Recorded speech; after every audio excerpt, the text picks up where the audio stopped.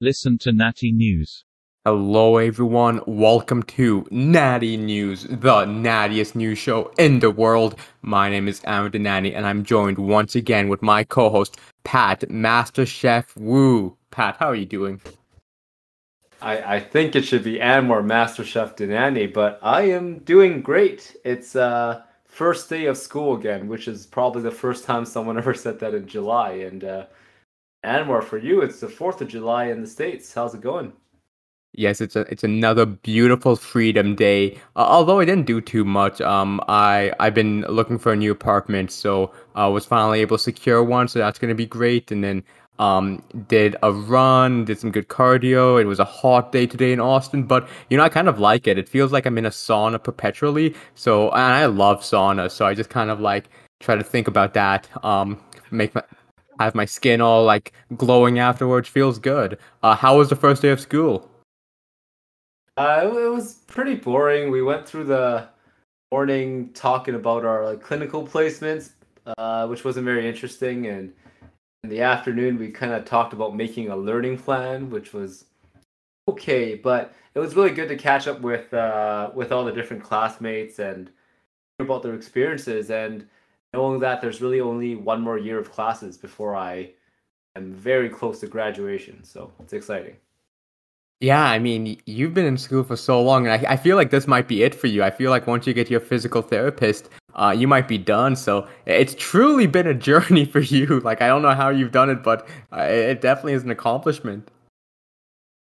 Yeah, I'm just trying to hold off on adult responsibilities. So you got to keep doing more degrees. You got to keep pumping them out. 5 sets of five, right? Oh, well, with that note, one of the things we want to talk about today is one of those adult responsibilities, and it is cooking. It's talking about making those meals, getting those macros, getting those micros, making those gains, because truly, if you want to get big, you have to eat big. Which, funny enough, you actually really don't. From what we talked about before in Natty News, you only need like 300 extra calories, so that's kind of a false statement. Oh, if you're not eating enough, then you have to eat bigger.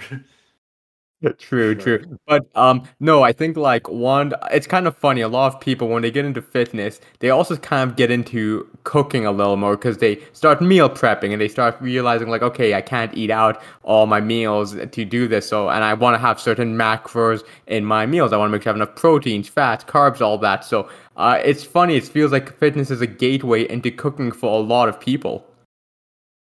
Yeah, but on the other side of things, for a lot of people, I think a lot of people get stuck into never cooking. Like I know, for example, have I used to never really cook, and I still, as you know, I'm a pretty terrible cook. And I find that when we talk about exercise, and where me and you have spent so many episodes talking about ways to make exercise fun and automate it, right? We talk about planning and like setting up the environment, putting in your schedule, and finding different workouts to make it more fun.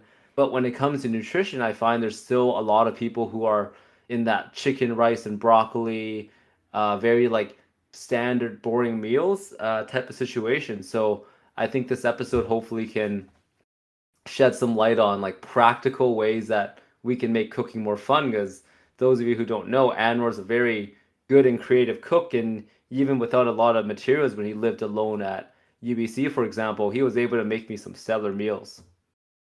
I appreciate it, Pat. I think I would say I'm not the fanciest of cooks, but I think something I'm very passionate about, and something I think I'm pretty good at, is making very macro friendly meals. I think I find that food is one of the few luxuries in life where it's actually not too much work or it's not too expensive either to actually produce a pretty good quality thing, and then making that kind of macro friendly and something you can eat on kind of a daily basis is something I'm very passionate about. I mean, um, one of the things that I think a lot of people when they get into the fitness lifestyle, they just assume it's all going to be, just salads and chicken breast and plain rice. And I mean, you and I know that's kind of BS. That's not really how it has to be. And I think you can actually eat a lot of very delicious food while still hitting your macros and hitting all the goals you have.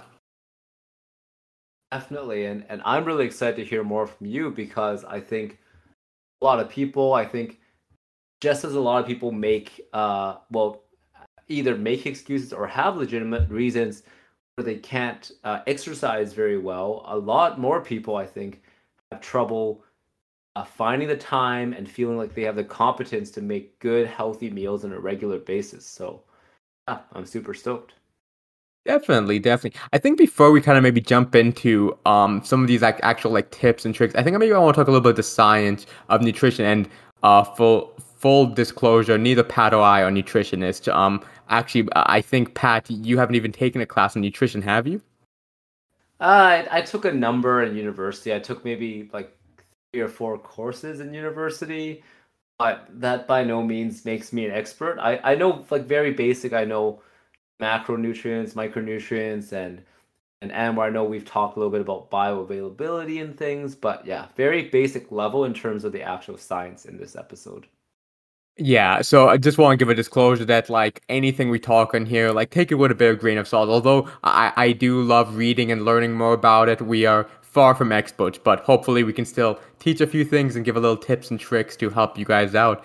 Um, so before we kind of start talking some more details of actual tips, let's talk a little bit about definitions. So macronutrients, or most people probably know what macros are, but they're your protein, your fat, your carbs, kind of the building blocks of the human body, really. Like it's what we get our energy, it's what rebuilds our muscles, it's what affects our hormones. It really is crazy about how much those three nutrients really affect us.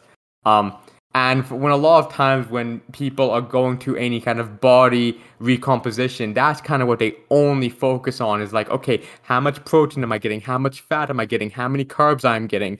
And I am definitely guilty of that too. I think it was a very common thing when me and Pat were in high school and stuff, about if it fits your macros. Like that's the only thing that matters. Although I feel now people are starting to really put a lot more respect on the micronutrients. You have Stan Efferding, who has the vertical diet, which it talks about kind of having a steady caloric surplus, but as well as making sure you have the building blocks, that you're getting your micronutrients, that you're filling your diet with very micronutrient heavy foods. And that kind of like the importance that you have the mechanisms to, gain muscle, to recover properly, to have good brain function, to have good focus. All that comes from these building blocks of your micronutrients, so your vitamins, your minerals. Some people include fiber as a micronutrient. I personally do, but some keep it as a macro. Either way, all this stuff is very, very important to kind of build through anything. But yeah, anything you wanted to add with micro and macronutrients, Pat? Yeah, I think you hit a lot of nails in the head, and now I think in regards to the macros too, I think some people. I think one thing that kind of gets tossed away in the health and fitness kind of space is that people do neglect carbs. Now, I don't neglect carbs. I eat way too many potato chips sometimes. But I know a lot of people, they get too deep into it and they're too focused on their protein, their vegetables, and whatnot. But neglect the effect that carbs do have, and that main effect is to provide energy, which is very key um, in filling up your glycogen stores, in which you don't have them. Then every time you exercise, you're sort of in a more depleted state. I think a lot of people, I've had conversations with people who have, for example, skipped breakfast and only had maybe a couple eggs or whatnot, and they wonder why they felt really drained during the workout. And there are many scenarios where it simply comes down to allowing yourself to have carbs. I think I've heard a lot that it's really been catastrophized. Everyone's trying to say that carbs are evil or that taking out carbs will make you more lean, but having carbs, especially before and after your workout, is extremely important to give you that energy to power through. In terms of the macro side, protein, everyone knows the benefits of. They essentially help you rebuild everything outside of just muscle. Your whole body's constantly regenerating itself, and protein is kind of a key to all those functions. And fats again, making sure you having a little bit of saturated fats, but also emphasizing those good fats like from vegetables like avocado, as I'm sure you'll talk about later, Anwar. Yeah, that's all I had to add.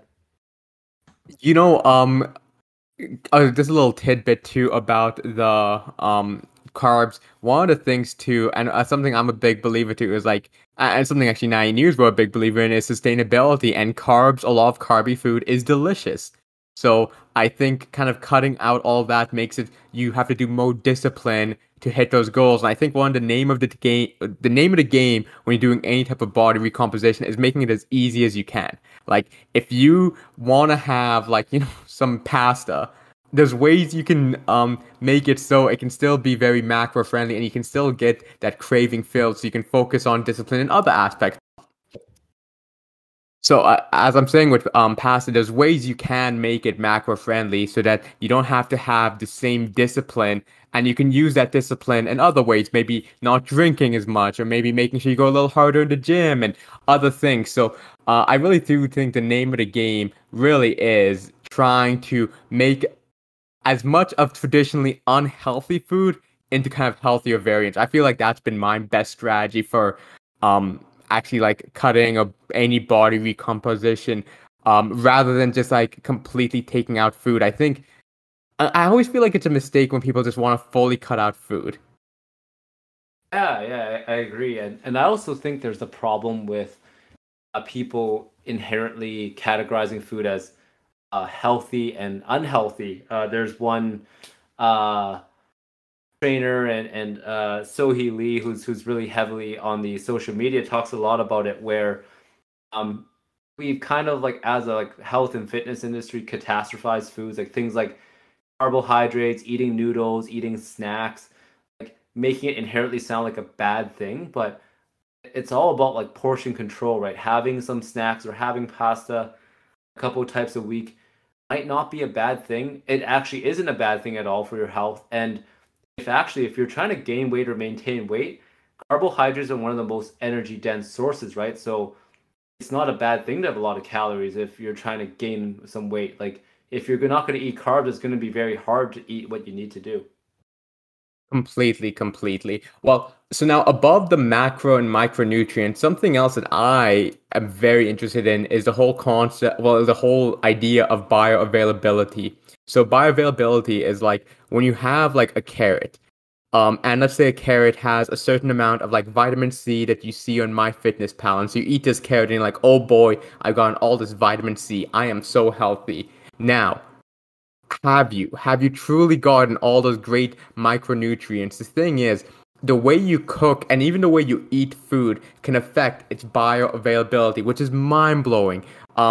Foods like spinach, you actually want to cook it slightly, like even just steaming it or like quickly sauteing it, and it significantly increases the nutrition profile. You're getting much more vitamin A, E, fiber, zinc, calcium, everything from just slightly cooking it.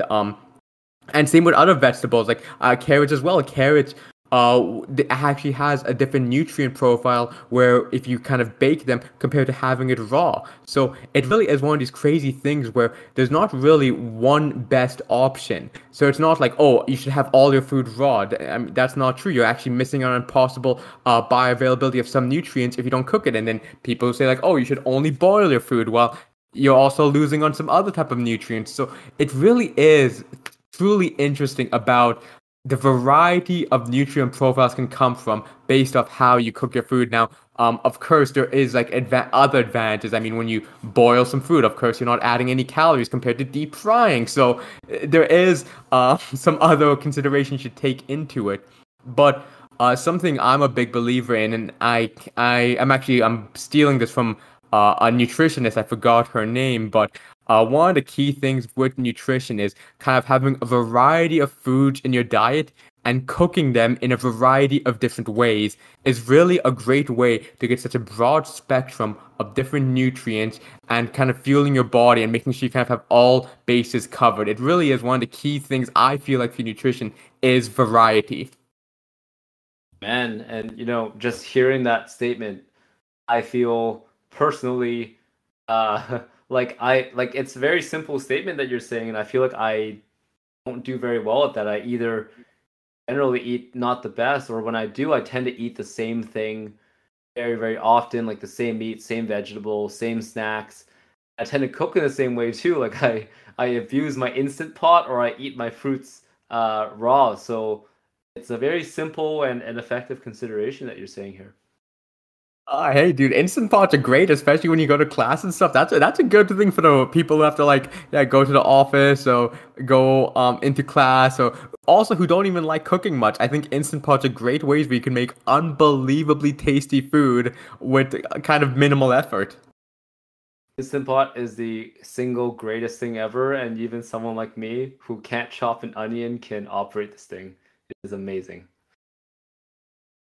Yeah. Well, so we kind of like talked a little bit about the science and a bit about the bioavailability. So, um, with that being said, I wanted to make sure we talked about that because, again, my kind of mythos is really focusing on variety. I really do try to have variety. So let's kind of start off with the grocery store. Pat, when you go to the grocery store, what do you try to get? Like, do you go in with like a list or what do you kind of go? What's your strategy for the grocery store?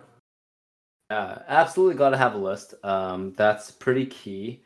Now, I tend to so food for me goes for like food with my parents and my family. So it's always pretty much the same routine every week. There are snacks on my list, of course, because I'm off season and I have my snacks, but we don't have to talk about that here. Then there's vegetables and there's meat, and then there's like dairy and eggs and type of stuff. That's kind of how I separate it. There's typically always like staple vegetables that we get for home. Now, there's some Chinese veggies that my folks get that I'm not really sure what they're called, but I tend to like things like bell peppers, and celery and spinach, and sometimes oh, I'm blanking, and asparagus a lot of the time. So I usually tend to pick two or three for the week. And then I go to my meats, and again, I tend to pick two or three items that I want, and it doesn't really matter. I tend to rotate between fish, chicken, turkey, and beef, whether that be like beef stew or ground beef, ground turkey, bone in or bone out. But those are kind of my staples. And I go and get myself some eggs. And besides that, like I don't really change up the routine that often. Like I might change up the veggies I get, or I might change out a fruit or two, but almost every week it's like the same thing for me. Well, Pat, it's kind of funny. We have a very similar shopping philosophy, and I love to hear it. So I'm kind of the same as you. When I go, I try to get a variety of different vegetables for that week, and then a bunch of different meats for that week, and then different carb sources. So maybe for one week I'll get some like pasta and chickpeas, or maybe another week I'll get some rice and potatoes or something like that. So. And then for proteins, yeah, kind of go through for like maybe having some type of beef or chicken or even under very rare occurrences, maybe some seafood.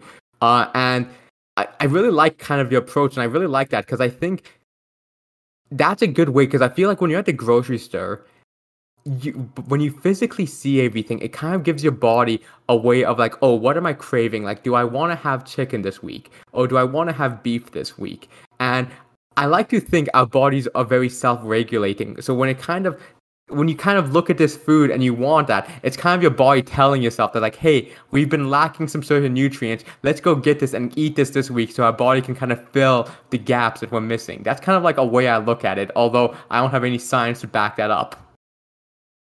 Well, yeah, like totally, and I think that totally makes sense too, right? And also obviously like you walk in with your budget, and then beyond that point, like if chicken costs like however, let's say hypothetically $2 a pound, which it never does, and turkey costs 2.20 a pound, but you want to eat turkey, like I would say just go and get yourself the turkey, right? It's like not a big deal, and especially if you're really in the habit of eating at home and you're not eating out a lot, like like you're already saving yourself a whole bunch anyways. Yeah, no, love it. So, Pat, I think we're on the same boat when it comes to the groceries, and I completely agree with that. Especially something I've become a very big fan of, is actually these chickpea pastas, and you're seeing them a lot more often now. Have you ever tried them before? I have not had the chance to try chickpea pasta. I One thing I do have a lot is this egg white pasta, which is like I can't remember, but it's like pretty high in protein. Like it's like 20% calories from protein, which is pretty good. Dude, no, I need to try that out. That sounds great. Yeah, there's also like lentil pasta too. And these pastas are very like high in protein and high in fiber, which is fantastic. And now a bunch like I guess the big complaint is they are more expensive too. Like a box of it might be maybe triple what you'd be paying for the regular stuff. But I kind of feel like though, even with triple the price, a box of pasta can normally last me maybe 3 meals, maybe 4 meals, just 3 to 4 meals. So if maybe a box of pasta is normally $1 and I get this one, we're talking about like a difference of like $1 per meal. So of course, like if you are in a very tight budget, maybe hold off. But otherwise, I really do think sometimes it's worth paying the extra for some of the more nutritionally dense foods. Yeah, definitely. And I think it just all comes down to thinking about what you want to budget for them. And I think if you're intelligent about your choices, like meals can be very surprisingly affordable now, especially if you go the route of like being creative and using vegetarian and vegan protein sources. Like, what is that meal? Like Indian dal, I believe, is just like lentil, a whole bunch of seasonings and whatnot, and that's like a high protein meal. And I really think it doesn't cost much at all because the legumes and beans are so affordable. Dude, you hit the nail, and I'm glad you mentioned dal because that is one of the. It is actually a staple food. I like to cook a lot, and it is very high in protein and is very cheap and it is very very delicious. But let's talk actually a little bit about the cooking. Pat, do you normally follow a recipe when you cook? Yes, because I cannot be left to my own devices. No, Yeah. that that's completely fine, and I think recipes are super important. But I think one issue I see and something I've overcome as like a home cook is recipes are never gospel. And Yes.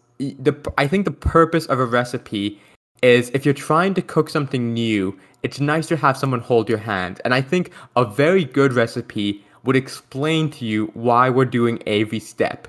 Like an example is, Pat, if let's say you want to make some macaroni and cheese. Most recipes will ask you to make a roux. I know you probably won't be making it because of lactose intolerant, but for people who are curious, when you make macaroni and cheese, the first thing you're gonna do is probably make a roux, and a roux is a mixture of butter and flour, where then you add milk, and it creates a sauce.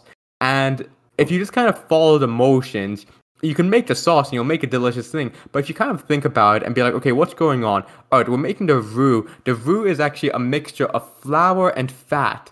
And this kind of creates a thickener when you kind of boil it. So in water. So you use the milk as kind of water, but with that fundamental block, you can make so many different sauces. Like maybe you don't want a very heavy, creamy sauce.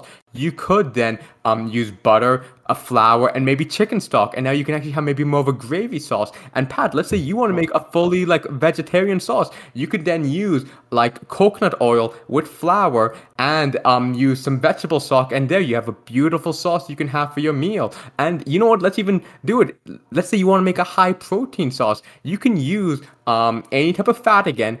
Use barley flour, which has a similar amount of starch as regular flour. And then with this barley flour, you then have a very high protein base. You can add in any liquid, like let's say again, we use milk. There you go. You have a sauce that has like 20 grams of protein in it. And like, it's mind blowing. So I think one of the key things with cooking is understanding the steps you're doing. Like, another example is if you want to make like, let's say like some chicken tikka.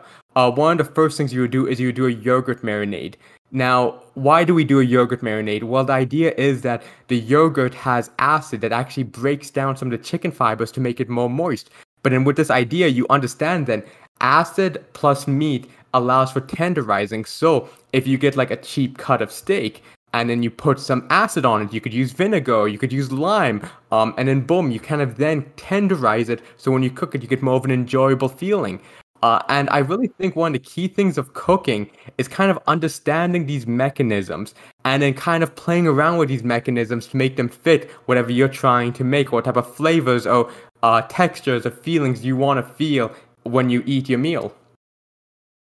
Oh man, we're getting hit with advanced food science lesson here. Well, then Anwar, I must ask you, as someone who has very basic skills, what are kind of your biggest, I hate the word hack, right? But whatever some of your biggest tips of like flavor combinations or like food chemistry that you find enhances your foods that you use on the most regular basis.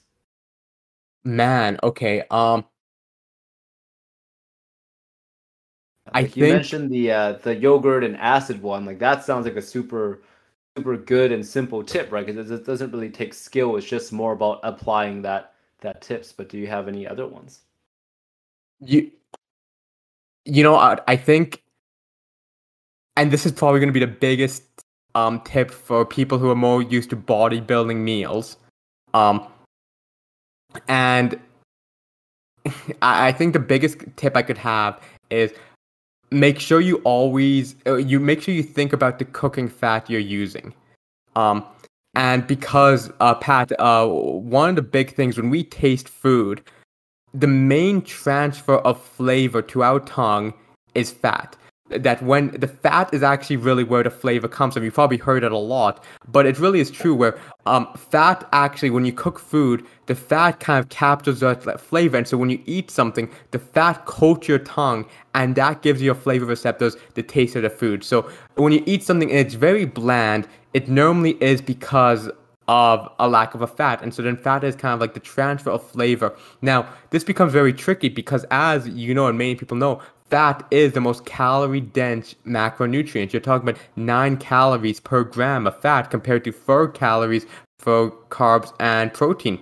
But with that being said, to kind of go back to our beginning, we want something sustainable. And if your food doesn't taste good, it's not going to be sustainable. So I would say to always use a type of cooking fat. It doesn't have to be that much, actually. You can be very shocked with how much your food is enhanced by just adding a little bit of fat. And also, I think there should be some thought into what fat you're using. Like, obviously, butter is a very good cooking fat for, especially if you're using kind of low heat. You can have a very kind of creamy feeling and taste, which is very nice. Something I'm actually a very big fan of is ghee. I think ghee gives this unbelievably like earthy flavor to a lot of your foods, and I love cooking with it. I think it's very fantastic. Of course, there's olive oil, which provides a very aromatic type of flavoring, which is very nice, especially with foods that have a lot of herbs in them and garlic and stuff. Is delicious. I actually would advise maybe going against some of these neutral flavored oils, like stuff like canola oil or vegetable oil or avocado oil. I kind of feel like if you're going to be adding fat to your food, you would want it to enhance your flavor. And then these neutral flavored fats really kind of offer nothing. So you're kind of in a way wasting calories, in my opinion. That is a very interesting way to think about it. So, okay, now this is very personal and selfish for me to ask. I don't consume butter for my own personal reasons. Um, so would you suggest what would be your top suggestion in terms of like a regular use oil? Like obviously ghee sounds like a pretty good idea, but I also don't want to be using that every single meal for health purposes. To be fair, I mostly just use butter, ghee, and olive oil. Those are three I think kind of cover most bases for me. So, butter is used a lot for like very kind of delicate things like eggs. I use butter mostly. Ghee I use for most of my meat, and stuff. And then I use olive oil if I'm making something very kind of herby. All right, I will So, get some olive oil and some ghee. yeah, and I would say play around with it. Like I think try different cooking fats.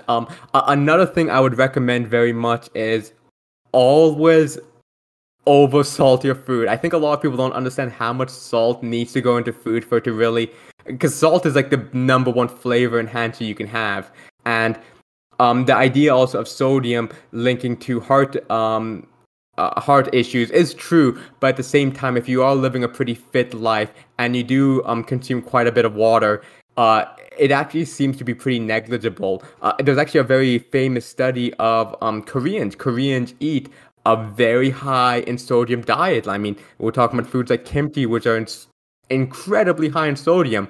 But Korea has some of the lowest heart disease in the world. And one of the reasons is because they do live a pretty active lifestyle compared to a lot of North American and European countries. So it really isn't kind of the sodium is the issue. It more so is kind of the lifestyle. And again, salt is one of the best flavor enhancers you can have besides fat. Wow, that's you know, I can really relate to that in the last couple of years of my life when I had to start weight cutting and cutting out salt. Every single meal was incredibly depressing. So I concur with you on that, and I started and this must sound super basic to you, but I started salting my meats and letting them marinate for a few hours. It's this they call it dry brining. That's what Google Foods calls it. And oh my god, my meats taste so much better. It was such a mind-blowing thing to me. Dude, and you know what? That's completely true. Like, yeah, no, because you probably know this, but for the listeners, salt it then has osmosis, where the salt actually can go inside the meat and then take out some water, so you can actually have a much better texture, and your meat is seasoned throughout. It's amazing. And see, Pat, that's actually another beautiful building block about cooking. So, an example is like when you marinate something too, you have to think, why are we marinating it? The marinade only really stays on the surface level of the food, but kind of then there's some value. So you always want to make sure that your marinade has a salt component in it. So you can get that kind of brining effect. So I actually really like marinating with soy sauce because you get the whole salt brining effect, but as well you then get a very nice like savory flavor around the food when you cook it because of the soy sauce and the soybean like fermented flavor, which I love. I think soy sauce is a super great thing, and also it's mostly protein. That is true. Soy is mostly protein. Yeah, these are like I really like those type of things. Those little simple tips that like they don't even take more time outside of your day. It's just like about application. Yeah, and I think one of the things too, and I was mentioning this too about variety, where when people think about cooking, a lot of people get into the habit of meal prepping for an entire week, which again, I can see why, but I also feel like there's a lot of it kind of makes it hard to commit if you have to eat the same thing every day for a week. Unless, I mean, of course, some people have families and stuff where it's the only way they can get through it, which is understandable. But for those who are, kind of maybe still living a college or single life, I really do think that having variety in your meals is super key. And I think one of the keys is also finding recipes you can bang out really quick. Like, I love breakfast, Pat. I love scrambled eggs. I love all that stuff. So every morning, I make sure I always have like a fresh cooked breakfast. And I find recipes which I can do stuff concurrently. Like an example is, and this is kind of funny, when I make my scrambled eggs, the first thing to do is I get my toast toasted, so I throw it in the oven and then turn it on. And so as I do that, I then go and start brushing my teeth. And so then I brush my teeth, finish that. Then I start the eggs. So I crack the eggs, start whisking them, getting them all frothy, and then get the pan ready with some butter. And then when they're ready, I put them in. And now with scrambled eggs, one of the big things is you want to have very tiny curds. But I know that it takes about a minute for the pan to get hot enough for the curds to start firming. So in that time, then I start, getting like changed. And so I spend a minute getting changed. And then when the curds are starting to firm, then, you start moving the pan around, getting them all ready, getting it everything creamy. By then the toast is done. So you take out the toast from the oven. And then I like to use a little hummus spread. So I spread the hummus. And when I'm done with that, the eggs are finished. And then I have my whole meal ready. I'm changed. I brush my teeth. I'm ready. I finish my meal and I'm at the dough. And cooking it truly maybe added 5, maybe 8 minutes to my day. That is incredibly impressive. Also, wouldn't necessarily I would not recommend that for someone who's never done that. I, for one, I don't eat breakfast anymore because I wake up too late. And I think if I tried to do what you just did, I would have burned down the kitchen and somehow failed at brushing my teeth too. But you see, I think though the key for cooking and like being able to cook often, because I do try to cook most of my meals in a day, is being able to do stuff concurrently. So when you have a recipe that takes 30 minutes, let's say, how much of that 30 minutes is real work? Maybe like honestly 8 minutes. It really most time is just like waiting for something to cook in a pan. It really is. It really is. Me being less skilled, to take it from the beginner level, the way I kind of meal prep is like kind of like you. I don't like to have full meals like put into like a Tupperware, but I like to have like a carb source, a meat source, and like a veggie source, and a sauce kind of ready. And then I kind of like my default is like an easy stir fry. So for example, I might do like a and put some oil on as you would suggest, and then I would throw in some marinated chicken meat or whatnot into the pan. And then when that gets warm, I'll throw in some peppers I got. And then when all that's like mostly cooked, I throw in this like generic sauce mixture that I made, and then throw in noodles and make this like really easy stir fry in 10 minutes. That's kind of, I really do prefer that rather than pre-made meals for the same reasons you did. They get kind of boring, they're kind of stale. And with that method, I learned it from a YouTube video a while ago, but you can kind of like mix and match ingredients too, which is nice. And my I like to do things concurrently too, but that's usually me watching anime while I cook rather than trying to get ready for work. Hey, no problem with that, and I love that. I kind of like that idea of like, and I do it too, where I have some stuff already kind of pre-made and kind of just like throw it in and get everything ready, which is a fantastic idea. But something else I think about too is what foods reheat well. Like Mm. I've for me, I have not figured out a way to reheat chicken well. I think chicken always tastes gross when you reheat it. I can't find a way, like even in the stove or even on the frying pan or even the microwave is awful. But so when if I can't reheat a food well, it then kind of ruins the meal. So then I always try to maybe portion where like the chicken component I might do fresh, but everything else I could do. So like let's say you want to do like a whole stir fry that you were mentioning, you could have you could make a large amount of like vegetables and sauce already, and that can reheat very well in the microwave or on the stovetop. But then just do the chicken and then mix it all together, and you'd have a fantastic meal. That's something I very much think about when I have to go into the office is what foods microwave well that will be enjoyable to eat even if I only have access to a microwave. And just thinking next level. What's your I mean, I imagine you're not making chicken at work, so what's the go-to lately? So the go through with microwave meals is actually a lot of like lentils and dals. I Oh find yeah. those reheat unbelievably well in microwaves, and the reason why is let's do a little physics, Pat. How does a microwave work? Uh Radiation? Right? You're not wrong. So a microwave, surprising enough, it sends microwaves onto your food, and those microwaves they excite the water particles. And so in these water particles, they have all this energy. They got these microwaves hit on them, and so then they evaporate, and so it kind of steams your food. And Yeah. that's also why, like if you put some food in the microwave, you might see some condensation on the side of your Tupperware because the steam of the food from the microwave. And so now with that being said, we have to think about, okay, what foods kind of do well with steaming? And so when you make like a curry or you make like a dal or lentils, you're boiling it. And so that's how it was normally cooked. And so steaming it, you're kind of creating a very similar environment to how you initially cooked it.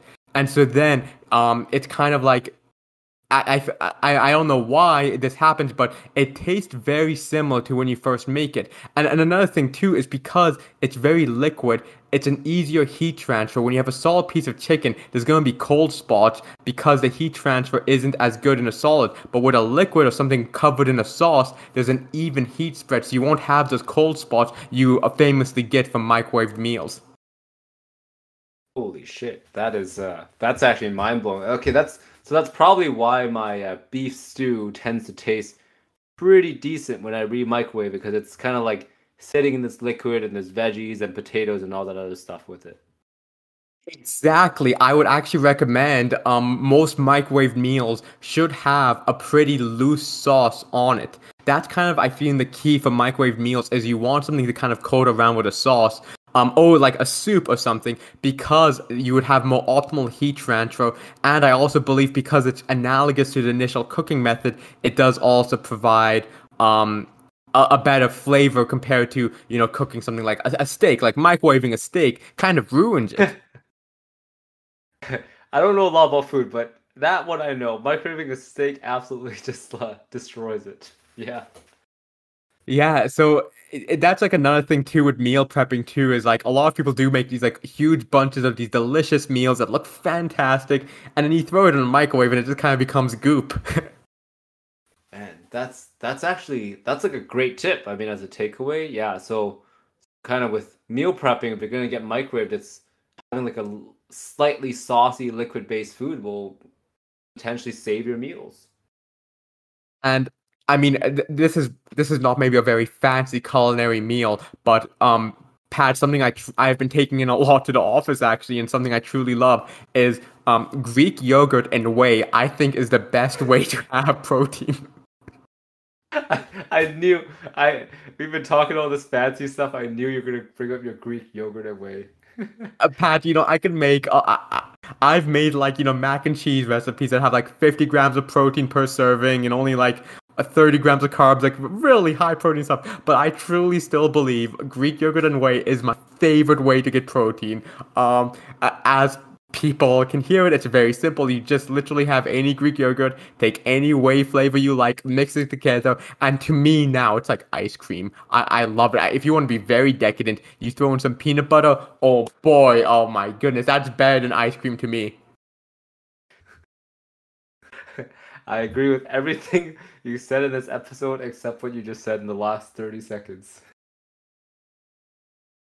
Oh, no, it's fair, but yeah, and well, we can actually talk a little bit about whey protein because whey is a funny thing because it's a very good tool to get a lot of protein, but I also feel like if you rely too much on it, you also kind of miss some benefits from micronutrient heavy food because whey truly is just protein. Like you don't really have anything else in it. And also like for some people, it can be hard on your stomach. If you have any kind of dairy sensitivity, it could be very difficult. I think Pat, you do like a beef protein powder, right?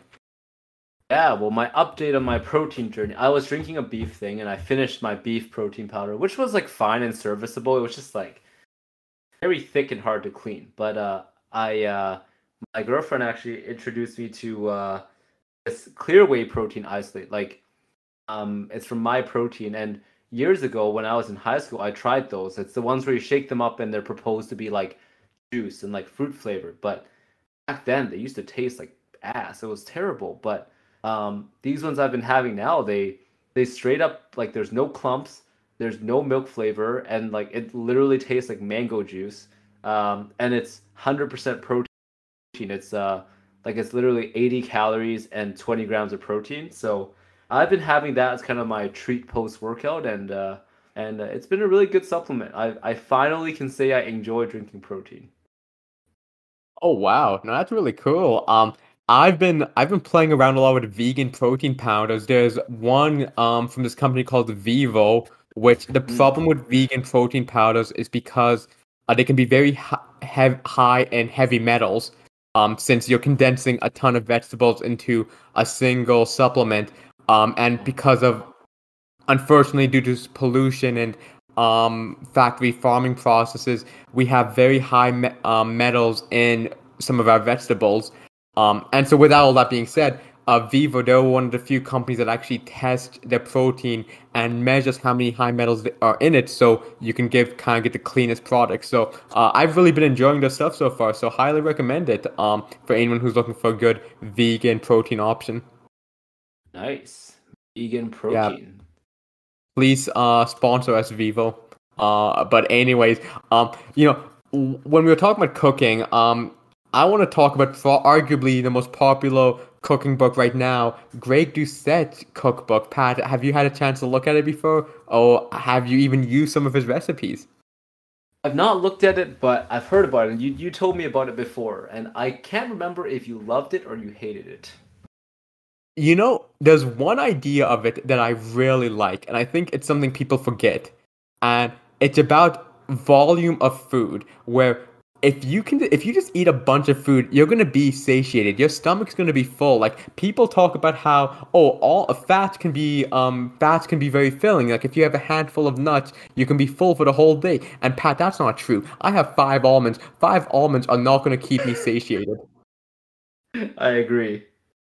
So Greg Doucette, I think one of the things he's really captured in the book, and I think the book in itself, it isn't bad, but I think one of the things I don't like about it is it just kind of like throws in like, oh, just add protein powder to something, or like, oh, just buy a high protein version. And I think like any good cookbook should teach you the mechanisms of why you're doing certain things, and then actually teach you how to cook.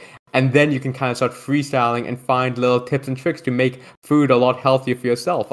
But anyways, I like the idea though of just having volume of food, and that's why I truly think it's so important to find a way to enjoy a lot of vegetables, because vegetables are so low in calories yet so filling. Like you eat like 3 carrots, you would truly feel full from 3 carrots. Now, how can you make those 3 carrots taste good to you?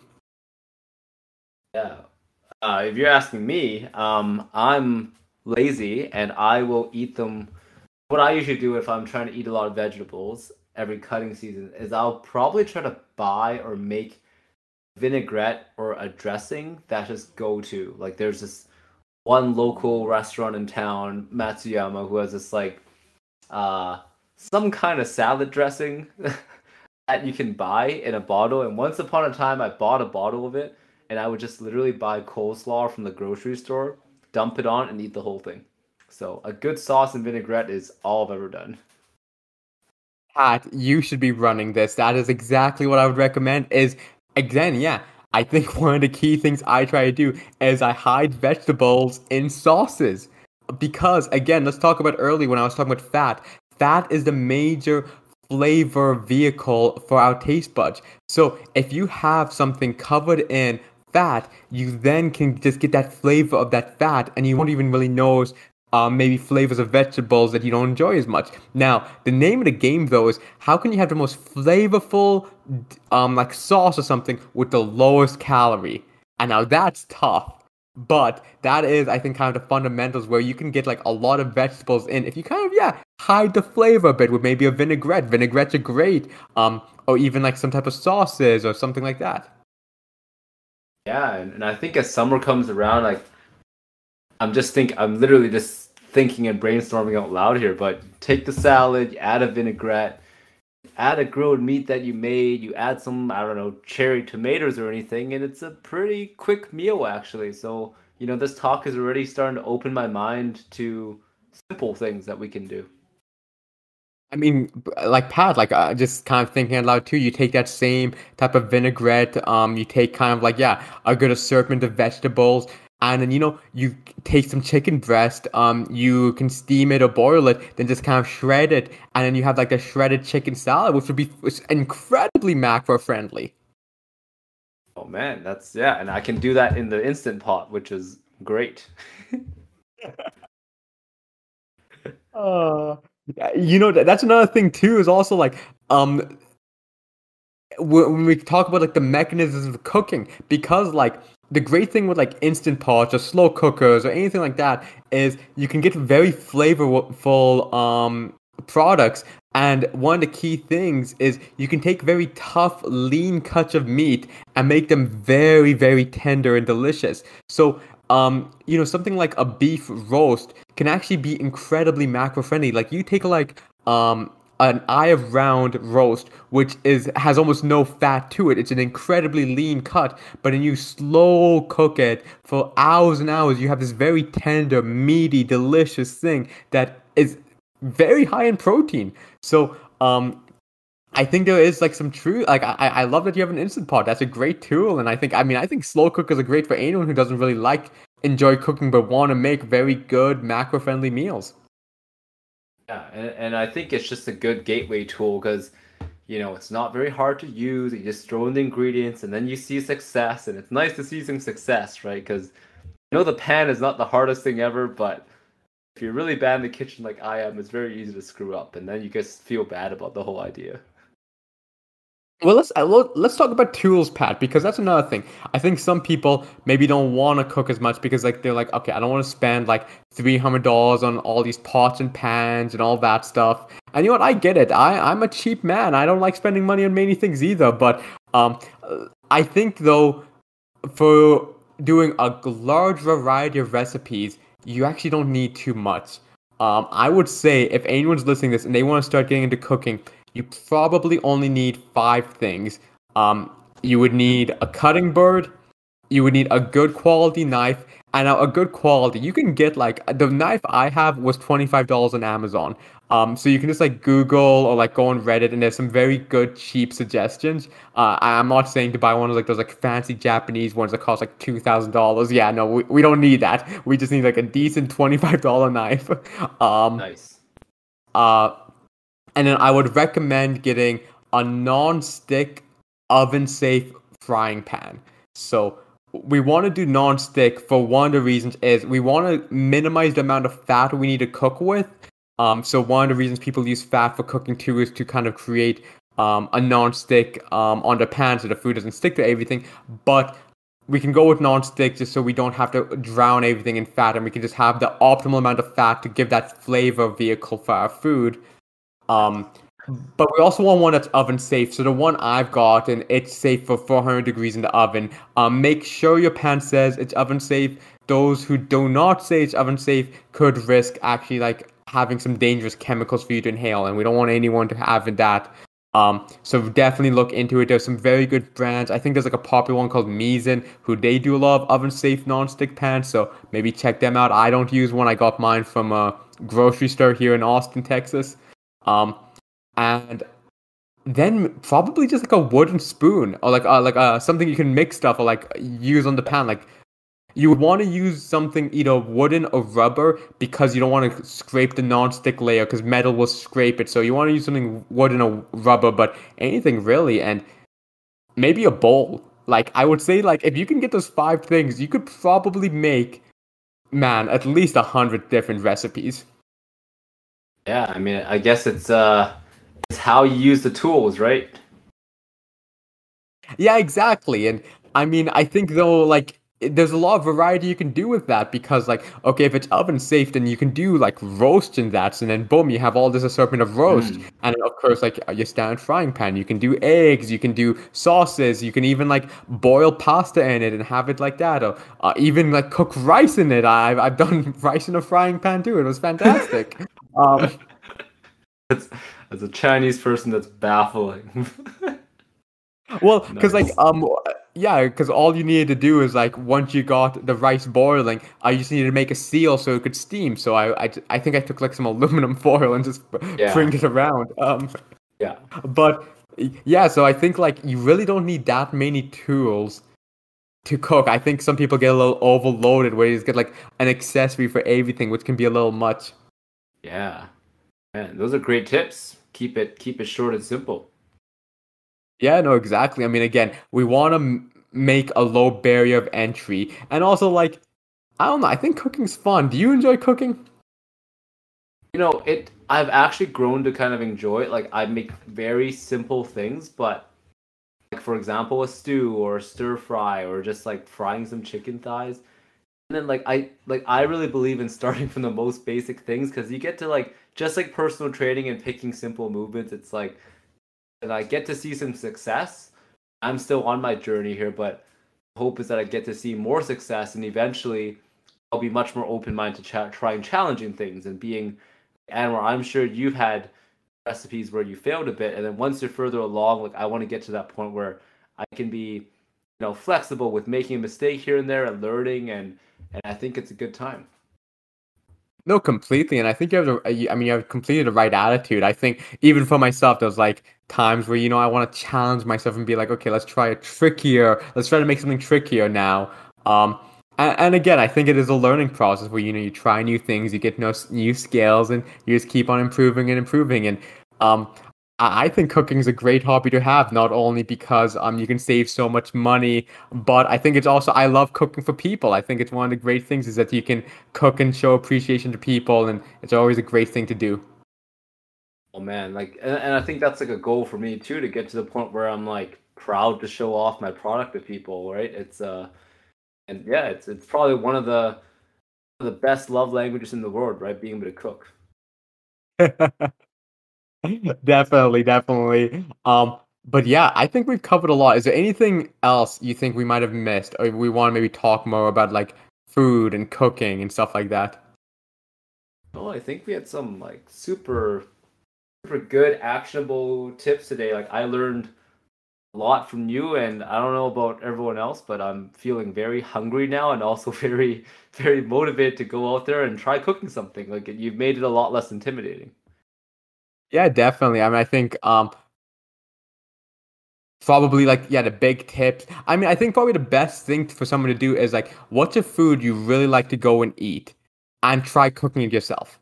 And then like then you can also once you kind of get the hang of it, you can start customizing it and making it your own and making it healthier. Or, well, I don't want to use healthy, but you can make it fit better with what your body goals are. Definitely. And Amber, you taught me this bit, but I used to eat out a lot more than I do now, and even though I can't cook a lot of things, like learning to cook some things, I'm less inclined to eat out as often as I used to because I'm like, well, this and this thing, I could make a similar version at home, or I could have a bigger portion at home for a third of the price, and it really even just like changes perspective for people who like to eat out a lot because they think they can't cook. A lot of things are easier than we think. Pat, it's funny. I actually I had to travel a few months ago, and I used to love hotel breakfast. Like those free breakfast you get. But like Yeah. I've kind of like I've gotten like my eggs, like my scrambled eggs are so good. I love how I make my scrambled eggs. They're amazing. But I cannot eat anyone else's scrambled eggs. Like I have found what works for me so well that like now like I'm kind of picky now. Yeah, yeah, honestly, like one of the dumbest things I learned to make was like, like just like basic like marinated eggs, like the ones you'd find in like a ramen restaurant. And now like I'm very hesitant to eat them all the time because I'm like, wow, I could make like 10 of these things for like $4 and they charge me $2 for one of them at a restaurant. It's crazy. Dude, have you made them before? I've been thinking about doing it for a while because you're right, they're very simple to make and they're so good. Have you made them yet? Have you done it? Those fermented eggs?